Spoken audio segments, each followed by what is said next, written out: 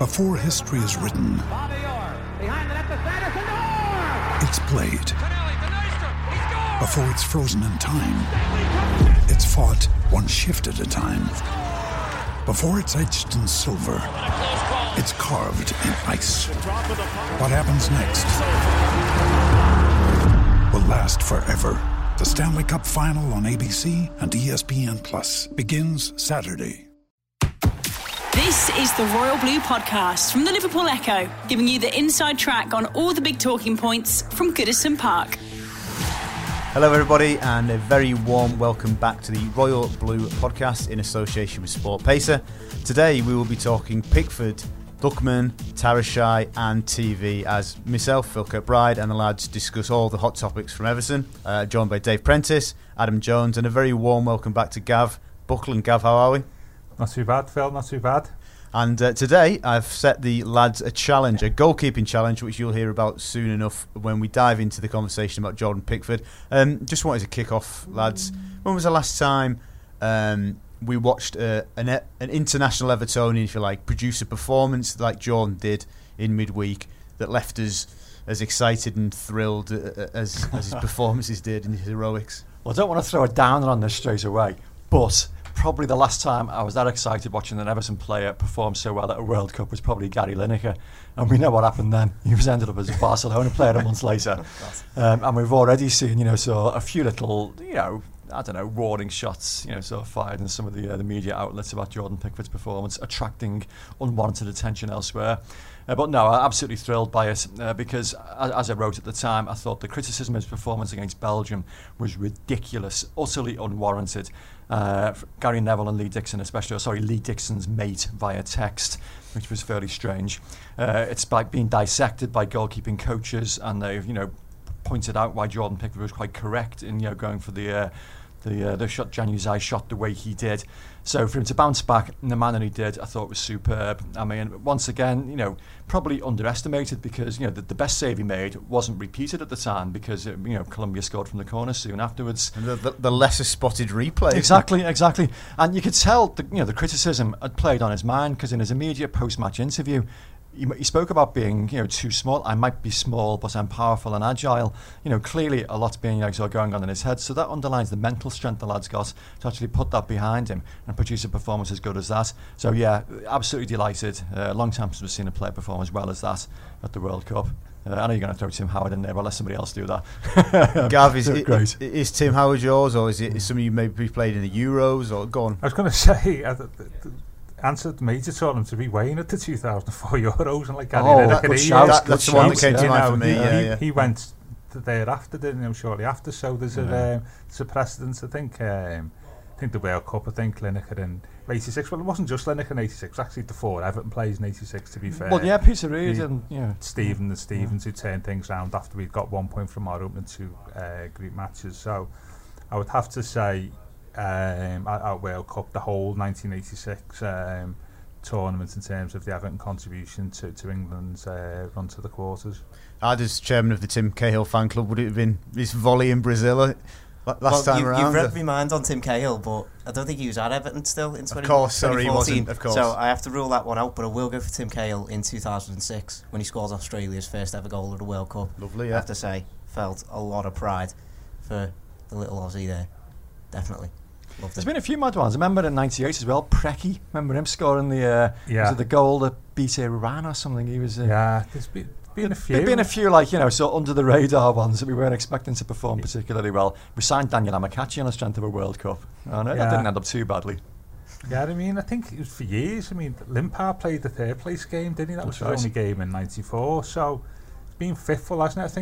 I think last time out we had 6 or 7 players in 2014. Where was it? Was it 3? Is it this year? So more quality this year, hopefully, as it being proved. But I agree with just as an aside. I agree with everything what Brano was saying there about Pickford. I think big show of character, which he's had to have really in his Premier League career thus far. If you think about it, at Sunderland, and it was a difficult season for us last year, and he could have struggled there, but he actually was the shining light, really, and we would have been far worse off. And I think that's testimony to his personality. Indeed. Staying with Jordan, Marca, the Spanish news outlet, which is widely accepted as the mouthpiece of Real Madrid. Apologies if I've got that wrong for anybody in Spain, but that is how it's widely accepted. This week devoted quite a large chunk of their paper to Jordan Pickford, to our surprise, Preno. And usually, when these sort of things happen and players are given profiles in Marca, it tends to mean that Madrid have started looking at that player or have got an interest. When you saw it, worried?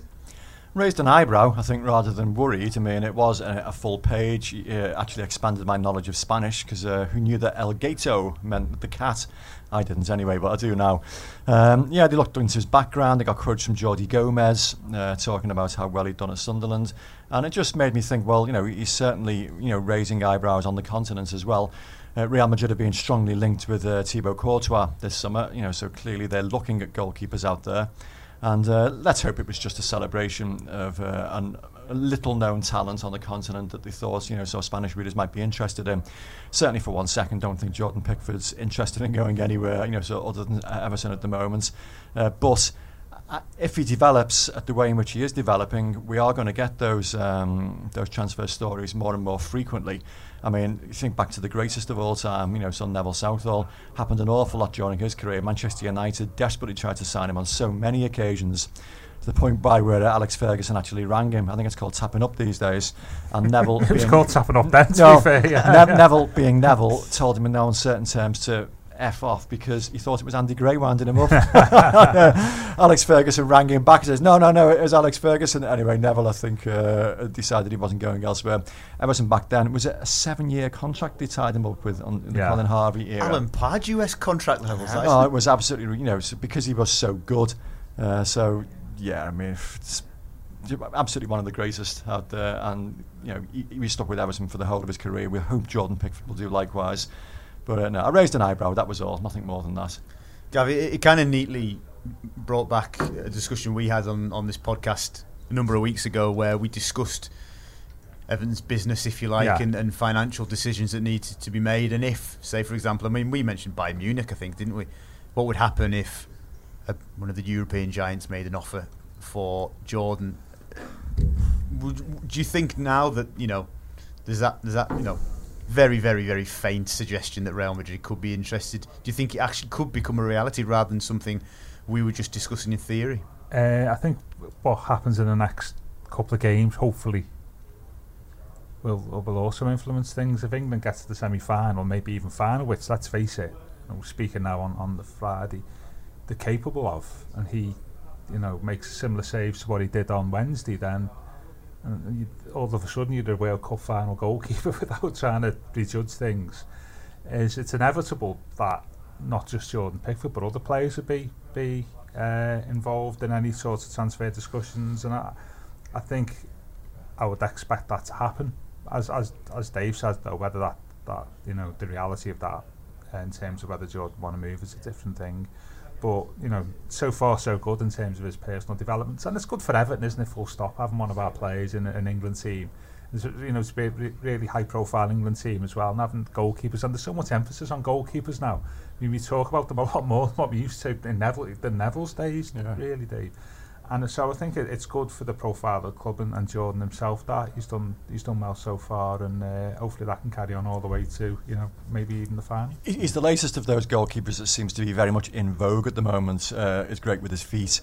He's probably better than most out there with his feet. He's big. He's better than most Everton's outfield players. True. And that seems to be the current fashion, doesn't it? Certainly Pep Guardiola sort of craves goalkeepers like that. So that's also another tick in his box. So fair play to the man that scouted him and brought him to Goodison. Who might that be? Senor Walsh. Adam, he's not for sale though, is he? No, absolutely not. I don't see any situation at all where it's acceptable that Everton sell Jordan Pickford. I think these performances only go to show for me what an amazing attitude that he has. I think he showed it right at the start of his Everton career. He had a massive price tag over his head. There were some suggestions from others in the media that suggested, it's just another young English player going for an inflated fee. So now I think he's massively proven them wrong. I think there's no doubt that he was Everton's best player throughout last season, but head and shoulders above everybody else. He's come into this tournament, and again he's come under what I think is massively unwarranted criticism, even coming from Thibaut Courtois, which I think was... Apparently it was all a joke. It's unprofessional anyway, isn't it? Like that renowned Belgian sense of humour. You can claim it's all a joke. It's massively unprofessional. And I think it was really nice that Pickford was the one who brought it up himself at the end of the game, because he wanted to own it, be on that side of the story himself and be, no, I'm not the biggest, but it doesn't stop me from being the best. And I think that's the attitude that I'd love to see from all of Everton's players, not just the goalkeeper. And I think when you've got a player as good as that, with an attitude as good as that, you can't afford to sell him. Like even if any massive clubs come in for him, the answer's no. And just picking up on the theme of an international audience for Jordan Pickford, I had a phone call this morning, did an interview with a journalist from L'Équipe, the French newspaper, and he was asking me a few questions about Jordan, and he asked me to name Jordan's best save of the season, sort of put me on the spot a little bit. And one that jumped out for me, and I'll see what you boys think, was actually on the opening day of the season against Stoke, when he tipped one around the post against Shaqiri. We were holding on to the 1-0 lead, and he had nothing to do, and then produced that save. So I suggested that one. I don't know if you guys want to raise a different one, or... No, I think that's the one that stands out to me, to be honest. It was almost quite similar to the one in the last minute against Colombia. Like he was going into it pretty cold. I don't think Stoke had really caused that many issues for him going up until like the last couple of minutes of the game, and he was called into action to save the points. But obviously it worked out a bit better for Everton than it did for England in the end. But I completely agree. That's up there for me. Gav, any takers no, on that? I remember that. I just remember last season being consistently good. I mean, I think we've got to understand he's, 24, is he? 24, yeah. So he's still very much in the developmental stage as a keeper, isn't he? And he's certainly not the finished article, as we said before the World Cup. And he can only get better. Matej, I've not been on the pod since the Courtois comments or whatever. It goes back really to what a goalkeeper is now, and a goalkeeper's not just a shot stopper, is he? It needs to be a big 6'5" unit. They've got to be good on the ball and stuff like this, agile. So therefore, it helps probably more in the modern age if you are maybe, okay, you still need to have a presence, but 6'1" is not necessarily a bad thing if you need to be able to kick the ball around the pitch and things like that. The key, I sound like a businessman now, don't I? Key performance indicators for the goalkeeper, not just like saving goals now, are there's a whole lot of other things that you've got to do, like using the ball at your feet. I mean, you saw that Courtois himself on Monday rolling the ball out for the Belgium goal, didn't he? There's a lot more in terms of your distribution as well. So it's not necessarily about being 6'5" and be able to go from one end of the goal to the other, but though he seems to do that quite well on early on this week. So I that's where I thought it was wrong. You can always pick out things with keepers because they are analysed a lot more now, as we say, and say, oh, if he was he had like 6 fingers, he would have saved that, or he's gone to the wrong hand. Where you've got to judge like every other player, you've got to judge their entire performance over 90 minutes over the season, rather than just say, oh, he's a poor keeper, he didn't get that, And I think that was the disappointing thing about Courtois, and I think I'm not really too bothered about the height issue with Jordan, to be fair. Well, I think a really important part of a goalkeeper's makeup, which is never really spoken about, is presence. And some goalkeepers have it, and some goalkeepers don't. You can be 6 foot plus, like David Lawson was, and be invisible between the goalposts like he was, or you can be 6'1" like Jordan Pickford is and have presence. And I mean, Neville was only 6'1", but he had this presence about him. And you were talking about, when you mentioned a save, without prompting us as well, I thought, oh my God, all I could think of was that Stoke game, and I'm thinking, because that was like such a great, point-winning performance. But giving it a bit more depth while you've been talking, a bit more thought while you've been talking there, I'm thinking the West Ham penalty save, when it was at 0-0 at the time, or it was tight. Yes. And eventually it's overshadowed because Wayne Rooney scores a hat-trick and scores from in his own half, and people just dismiss it. But that was so important, and it was a great penalty save. But the one that Tom Cleverley missed as well, which was vital in the scheme of last season. Again, Jordan Pickford's presence and going the right way, and it went wide, but I just think he did as much to plant seeds of doubt into Tom Cleverley's head than anybody. So I think he has that indefinable quality of presence, which is vital, regardless of his size. I think he has it. He has that ability to make strikers aware of him, before they want to be. Okay, this is where the podcast gets interesting. Last night I asked the chaps to produce the top 3 list of Everton's Premier League goalkeepers. Now, it's based on Premier League performances only, and obviously, indeed, I'm sure that international pedigree would come into their thinking. So I'll go around the table to produce their 3, and we'll discuss and see if Jordan Pickford, after just one season at Everton, manages to muscle his way in. Preno, who are your top 3 Everton Premier League goalkeepers? Top 3, I think mine will be very, very similar to Gavin's, I suspect, given the age of us both. I mean, Neville was past his best in the Premier League era, but from 92, which is when the Premier League started, he still had several very, very good seasons left in him. For me, his absolute peak was probably 85, 84 through to about 89, 90, maybe even beyond 91, 92. Then he was absolutely peerless, but he still had plenty left. Some great performances in that time scale. Man of the match, arguably, in the 1995 FA Cup final, even though he didn't have a great deal to do that day. So Neville has to be there in any kind of argument.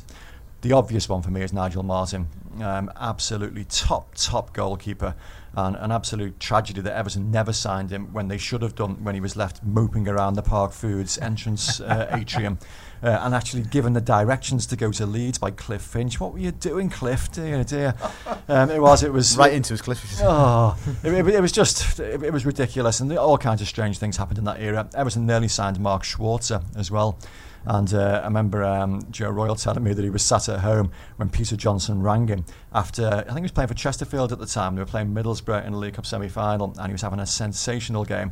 Middlesbrough signed him, and Peter rang Joe, said, "Joe, this goalkeeper's rather good. Why didn't we sign him?" Joe said he could have strangled him after that. So those two, absolutely nailed on, I think, Neville and Nigel Martyn. And from then, you can't pick Jordan Pickford, I don't think, because he's only had the one season. He's still settling in. And despite the way some people will, raise eyebrows at, the way and the speed at which his career decelerated and declined right at the end, Tim Howard was an excellent servant for Everton Football Club, for a long, long time. Not quite in the class of the two I've mentioned, but, certainly, sort of up there. So they would be my 3. There are plenty of others I could give, nods to, but I won't steal anybody's thunder. So, I'll pass the baton on. That saves off the 3 I was going to mention, but I think I agree with you about Nev. I mean, I'll talk about Nigel Martyn, who came to Everton, I think really is back up to Richard Wright originally in 2003. And I think he came on when Wright got injured. I think it was against Newcastle, I think, at Goodison, one of his many sort of unusual injuries. Many calamities, yeah. And he then kept his first team place really for 2.5 years until he finished up and he was 40. And he was absolutely top quality in that time. I mean, he did more than anybody to secure the 4th place finish in 2005, and he produced, even comparing them to Nev, one of the great goalkeeping or individual Everton performances I've ever seen in my life at Anfield in January 2004 in the Anfield derby when it was 0-0. And his battle with Steven Gerrard that day, he tried everything to score past him, and Nigel was saving everything, arms, legs, head, everything.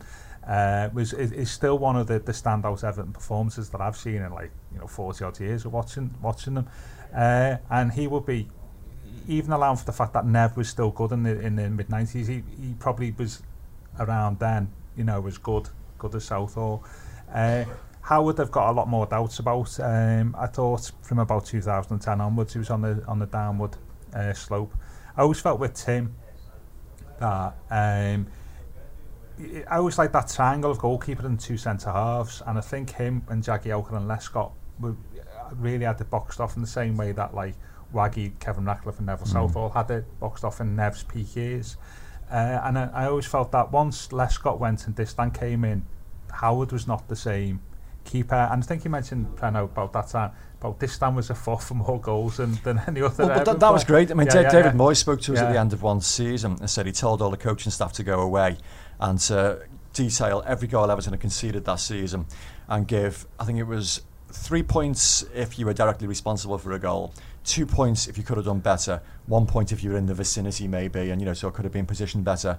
And back then no one had questioned Distan at all. He'd had a decent season, and every single one of them came back and said the same thing. Sylvain Distan was responsible for more goals than anybody else, and that played on David Moyes' thinking then, for future. And but having said that, I just felt that if you analysed all our goals from certainly around 2011 onwards, the amount of where you could say Howard could have done better, or he was not massive clangers. He's let the ball through his legs. But you know where you're thinking the goalie could have done better there, or you know a top keeper would have saved that.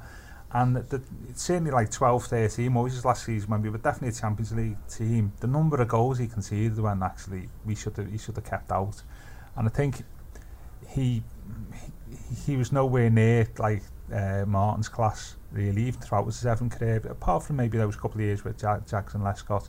So those would be my top three. So you're only giving us two. Who's your third? No, so sorry. Well, I put Neville in there, obviously. Neville, yeah, Martin and Howard, but a very distant. Oh, I see. Third, you just slaughtered him for like 10 minutes, but you're still picking. It's about that, because if you think about it, I was saying to Phil before, if you think about it, in 26 years of the Premier League, in 16-17 season, we only had two keepers. There's been a couple. I mean, when I alluded to people you could give nods to, Thomas Myra started very, very well. And looked like a decent goalkeeper in the making, and then had a bit of a fall from grace and didn't really recover from that. Yeah, you're right. I can't think of too many others that, you know. Let's move on to ads of a different generation. Let's see if you can come up with a different three. Who are your top three Everton Premier League goalkeepers? Well, yeah, seeing as I'm a bit younger, I've not seen Neville Southall play, so I can't include him. Like I can't sit here and include him and pretend that I know what he was like. That's fine. So I will have Nigel Martin 100% by far and away as my top, and I think you two have explained it really well. Tim Howard is in there for me because he had a good few first seasons at Everton. I think his decline was quite swift, but he made some of his best saves at Everton in his last few years. I seem to remember one when he pulled back on the line. Yeah. He was massively out of position, but managed to recover really well. Astonishing reflexes. Yeah, an amazing save. He made a really good penalty save against Benteke as well. Aston Villa away when he's pushed it onto the bar. So he still had like the glimpses of a really good goalkeeper, but I think he just lost the ability to command his area a little bit. Like, he had this weird thing whenever he was running at a player one-on-one, he seemed to do this like star jump motion and he'd just knock it in between his legs and score, and I think that was a bit of a joke for me. But third, I've got to put Jordan Pickford in there. I think he muscles his way in. I thought he might. He absolutely has to for me. I think some of his performances last season were some of the best that I've seen from an Everton goalkeeper. I think he, from such a young age, he seems to have such a better command of his area than I ever saw from Tim Howard, that I've seen from any Everton goalkeeper since Nigel Martin, really. And to see, like, as I've already spoke about, the kind of attitude that he's got, like, he seems to have bought into Everton instantly since his move from Sunderland. And I think he's only going to go from strength to strength, and I think in a couple of years everyone will have him as top of their Premier League Everton goalkeepers. But for me, he definitely does get in for now. I think most people would agree when they look down those lists. Southall, Martin, Howard, and obviously Pickford as the different name. Everton have actually had some decent first choice goalkeepers, some very good first choice goalkeepers in the Premier League era. But has the problem been backup and competition? Is that where we've fallen down almost? Stefan Vessels, Carlo Nash, Sander Westerveld, Steve Simonsen. Steve Simonsen was a world record transfer fee. We were told for a goalkeeper. Jan Mucker, yeah, it's been a problem, and it's a problem with a lot of football teams, to be honest, because the loss of a backup goalkeeper is so difficult. You know, you've got to be ready to come in and, you know, make an impression when you haven't got match rhythm, when you haven't got, you know, so maybe match sharpness. I think that's why Joel Robles, who's just like left, was probably one of the better backup goalkeepers we've had. And there was certainly a spell, you know, when he had that 3-month period when Tim Howard was injured, where he deserved to keep his place when Tim Howard was fit again and didn't. And I wish him well at Real Betis, because, you know, he's certainly far from the worst backup goalkeeper we've had.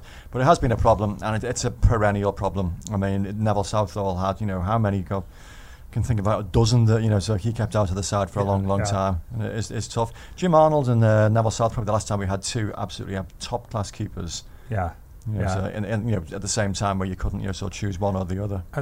Speaking of blast from the past, I was noticing that Martin Margetson's the England goalkeeping coach, and Prano will remember the famous day. I was there, 5-2 victory. At Main Roads, where he started the game, didn't he? It's the only time in Premier League history where 4 goalkeepers have played in a game. Yeah, it was the first time in any game it ever happened. Yeah, because that was the first season where they allowed. They extended the substitute, so you had to have a keeper. You could have a keeper in league games. Neville was furious as well. He got taken off at half time just purely to give Paul Gerrard a game. and he hated him because what a decision. Because Neville just hated missing matches. It was a middle of the table, end of season game, absolutely nothing at stake.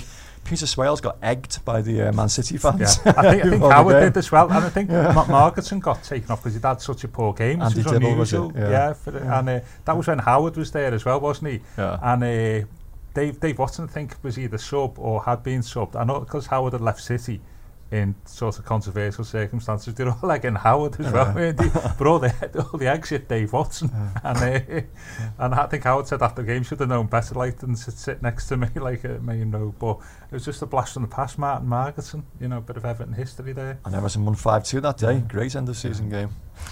So just before we leave the goalkeeping situation, move on to a few other topics today. Everton will start pre-season run of fixtures until Jordan Pickford returns from international duty, with Martin Stecklenburg as first choice and young Matty Hewlett as backup, and then probably as third choice as backup young Joe Hilton, I would imagine. Assuming, obviously, when Jordan comes back, he would come over as number one. Martin Stecklenburg, you would imagine, would go back to number two. Do we need to sign a third senior goalkeeper like Ronald Koeman had, like Sam Allardyce had, or can we operate with two seniors, allow Matty Hewlett to go on loan maybe, and use a young lad from the academy if necessary, the injuries got that bad? I think we need a senior backup goalkeeper that can, challenge Jordan Pickford. Martin Stecklenburg, I know, is an international goalkeeper, but to me, his best days are long behind him now, and I don't think he's going to push Jordan Pickford. He's just basically a goalkeeper who's there to come in on the rare occasions that you might want to give Jordan Pickford a rest. It's going to be interesting, actually, the entire dynamic of youngsters at Everton this season. Ideally, you'd like to see young players in and around the first team squad getting experience. And going slightly off topic, we were talking the other day about Davy Klassen and Kieran Dowell coming back in from his loan spell at Nottingham Forest, and would he benefit more from being in and around the squad in the way that Davy Klassen was the start of last season? And I suspect he would. The goalkeeper situation is different. You need experience, so you can't just sit on the bench as a youngster like Matty Hewlett and be there to be called upon in case you need it. So I think Everton do need a senior goalkeeper who's young, if that makes sense. By senior I mean experience, a goalkeeper that's played some Premier League football. Do you effectively need Joe Robles 2013 again? Something like Joe Robles, yeah. A goalkeeper that does have that ability to put pressure on Pickford. I mean, he's going to take some pressurising because, as we said before, he's such a talented goalkeeper. But we need somebody with a bit more about them than they currently have. I know that you could look at the entire squad and suggest there's lots of areas that they need to bring in reinforcements, but I think goalkeeper is also one. Because Gav, heaven forbid, and we have to, you have to plan for these eventualities. Jordan could get injured. That's not beyond the realm of possibility. Absolutely. And we obviously, in a different position, I remember writing many pieces during the middle of Martinez's reign about what do we do if Rom gets injured. He was always fit and available, but did pick up injuries now and again, and the options were pretty limited. He was a Runa Kone effectively, wasn't it? So are you comfortable with Martin Stecklenburg being the deputy? That's a good question. I think wages might come into this as well. They're trying to cut the wage bill at the club. How many goalkeepers you want? So it's a question of whether, you say, bring another keeper in, as you say, Premier League standard or whatever you call it, and still keep Stecklenburg, or do you say to Martin, listen, we're going to bring another keeper in, you're going to be third choice, which is sort of there or thereabouts, maybe last season. And I think wages might come into it. What's the chances of you missing? Would you put up the chances of maybe Jordan being injured to save yourself X hundreds of thousands or maybe £1 million a season in wages? So I think that will come into it as well. I wouldn't have a problem with Stecklenburg saying for the season, unless somebody came up who you thought could really do a job for you. But I certainly wouldn't want 5 or 6 keepers knocking around the parish. Adam, you got a view on this one? I mean, I do think Everton probably do need a senior goalkeeper, but I don't think it should be any sort of priority. I think defence, as is quite rightly, looks like being worked on first. I think defence is the key priority for me. Still a midfielder, still a winger, probably needs looking at. But after that, if there's time and resources to be spent on scouting out the right fit for a goalkeeper, I think Martin Stekelenburg is as good a goalkeeper as he's been in the past. Like, let's say Pickford did get injured, and let's say we went into maybe that Arsenal game early on in the season with Martin Stekelenburg in goal.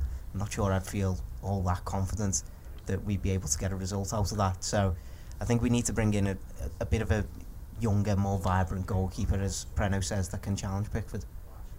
Excellent. We'll move on from goalkeepers now and rattle through the remaining topics of discussion at Everton this week. RB Leipzig tabled an offer for Ademola Lookman, which was swiftly and firmly rejected, with Everton saying he is not for sale. Preno, absolutely the right decision. 100%, yeah. You can't be selling, so you're promising young talents and expect to progress as a football club. He could be exciting this season, Ademola Lookman. I don't want to get too carried away, because start of last season, he showed a little bit of promise and was in and out of the side. And I totally endorse the decision to take him out of the team when he was taken out, because he was losing possession a bit cheaply on occasions. But he was showing occasional influences in matches. But his progress throughout last season was dramatic. I still think the turning point in that Watford game, one of the few high points of last season, was Ademola Lookman's introduction. He turned that game by running at the Watford defence and being really positive. Likewise at Anfield in the FA Cup tie, he made a significant contribution. He was starting to develop and starting to flourish when, bizarrely, he was taken out of the first team firing line and encouraged to go on loan to Derby County. Ended up at Leipzig. Fair play to the lad for doing that. And obviously, all we saw were highlights packages, like little clips on YouTube and what have you of him scoring goals. But it looks like he developed significantly during his time there. Obviously, Marcel Brands and Marco Silva know far more about what he was doing, in Germany. And Marcel Brands' word, he will be, part of the first team setup this season, speaks volumes. They think he's developed sufficiently. So I'm just quietly optimistic that, he could be a really exciting addition to the first team squad next season, and we could see quite a bit more about him. So yeah, absolutely right that not to sell him. And 12 million quid, I think, is a bit of an insult, to be honest, for a kid who could be as exciting as that. Adam, moving on, Shani Tarashai, the forgotten man. He is still an Everton player. I'm glad he's asked you about that, because I couldn't tell you anything about it. That's why I've come to Adam. He's gone on trial with his old club, Grasshopper Zurich. Assuming now that he will leave Everton Football Club permanently this summer after a loan and injury problems, having never made an appearance, having signed in a £3 million deal in January 2016. Did you have any expectation or high hopes that Tarashai could become a first team player? Are you disappointed that it hasn't worked out? Are you surprised? Are you not surprised? Do you know what? When a player like that first signs, as Preno alluded to there, all you've got is like YouTube packages essentially to help you have a look at their potential. And I remember having a look at Tarashai when he first signed in that January, and I was thinking, this kid looks all right. He might be part of the Everton first team in a couple of years if he performs well enough. But it is a real shame for him. I think that injury that he picked up when he was on loan at Frankfurt has really, really stunted his growth. He seems to have really struggled to get back into any sort of play, and since then I think he made a couple of appearances for the under-23s towards the end of last term, didn't he? But by all accounts he didn't exactly rip up trees there either. So it is a little bit disappointing. It's always disappointing to see when Everton sign a promising youngster, you expect them almost to progress, because we've got such a illustrious history with developing youth players. So you always have that little thing in the back of your mind thinking, he might go on to be something special. So there's always a little tinge of disappointment when it doesn't seem to work out. But I think all Everton fans would wish him all the best of luck. Gav, I'm going to talk TV to you now. All right, yeah. The fixtures for Sky and BT Sports opening picks of the August and September games have been announced today. Everton's opening game with Wolverhampton Wanderers will take place at 5:30 on the Saturday. The game at home to West Ham has been moved to Sunday, and the trip to Arsenal has also been moved to Sunday, shown on Sky. But beyond that, Gav, you mentioned something before we started broadcasting this ourselves about the Facebook deal, which might have gone under the radar a little bit this week, and I think it's important. Just bring everybody up to speed. Facebook have won some of the rights, haven't they? I think it's a £200 million deal in the Far East, and I think, as we know, with some of the domestic deals, not just in football in this country and around the world, this is very much the way sporting rights are going in the future, and it's something that we should be cognizant of in terms of when fixtures are going to be played. And I do believe that this will, I don't want to get onto the stadium again, you know what my thoughts are on the capacity, is about, you know, Robert Selston mentioned future-proofing in his presentation. I think it was at the AGM, was it? The stadium, and one of the key things that will play into future capacity of football grounds will be the amount of live television. In terms of, it's one thing at the moment if you're an Everton fan buying a season ticket, if you know you'll see 9 games or 8 games live, 8 games that are not live on the telly. But the way media rights are going, and the domestic rights, especially in this country, that they need to maintain them, they're just giving more and more live games. And when you throw in some of the other, like Facebook, whoever, Amazon, eventually all games will be available live at some point. And then buying a season tickets for a football club is a slightly different dynamic then, isn't it? About would you want to, it's a slightly different question, buying a season ticket when you can see 10 games that are not live on the telly, and buying a season ticket when all the games are live on the telly, about what's the choice you make. And I'm fully, and that's what's happened in La Liga and Serie A, where they have that arrangement. You see what the attendances are like there, and that is the type of thing that we need to play into the capacity of Bramley Moore, without getting into the figures of it. But it's one of the things I'm sure Robert would have had in the back of his mind when he mentioned the future-proofing, that TV will ultimately lead to every game being on live, and then you've got further displacement of fixtures perhaps, and so the spectator then has a different choice. Albeit like live football is live football at the ground, but it's like by the experiences of other countries, the way having all live games being on the telly, that's what's happened to attendances. And Gav, do you think it's inevitable then? Do you think it's inevitable then that ultimately, with new packages, new markets being opened up to the Premier League, that kick-off times will be created to suit those markets? Absolutely, yeah. I mean, I've no, and we're still tied in this country, aren't we, by the 3 till 5 the Saturday afternoon, and we can't have live games on there, which is a bit of a pointless thing for me. But yeah, it's not beyond the realms of imagination that you end up with something like Spain, where you just have one game on after the other over the weekend, or maybe a 10 o'clock in the morning, Saturday morning kick-off, or 11 in the morning to satisfy, people in the Far East or whatever. And I think that's the whole thing that we just need. That's the way the game's going, even before you even consider playing fixtures abroad. So I think we may even look back at the moment of the last few years as a sort of golden age of watching football, about the amount of games that you can still see at 3 o'clock. And I think 10 years' time, if there is such thing as a Premier League in 10 years' time, I think it'll look completely different. And it's a bit of a farce, isn't it? When you see the fixtures at the start of the season, you see all Saturday dates. I think personally, I just see them called match week 1. Just an order, isn't it? Yeah, when you're going to play teams. Yeah, it's just like Leeds United apparently on like a 12:30 for Saturday, but what I would say, the final thing about ours, as soon as I see 5:30 for Saturday, my heart sinks, because our record of 5:30 for Saturday is absolutely we are the whipping boys, aren't we? It's not just that, it's the fact that because Wolves, Molineux is a very, very lively atmosphere anyway, so a couple more hours of refreshment time means that the home fans are going to be absolutely bouncing. So that's going to be a formidable atmosphere for that one. So that's a testing start to the season already. Yeah, I suspect Wolves will be in the area of the table that we are next year, and I think they've got a little bit of ambition there, haven't they? I think there'll be somebody to watch next season. Now we're talking about like getting 7th and having to overtake Burnley or whatever, and Leicester will be there. But I think Wolves I expect to be. He's got a good manager, and I think that'll be a good litmus test of both teams' ambitions this season. Excellent, thank you very much, chaps. Really enjoyed that. Loads of stuff to get our teeth stuck into there, so really enjoyed it. And if you want to offer us your top 3 goalkeeping list of the Premier League era, you can find us on Twitter or on Facebook, so drop us a line and share us your thoughts on that. But thank you very much for listening to the latest edition of the Royal Blue Podcast in association with Sport Pacer. You've been listening to the Royal Blue Podcast from the Liverpool Echo.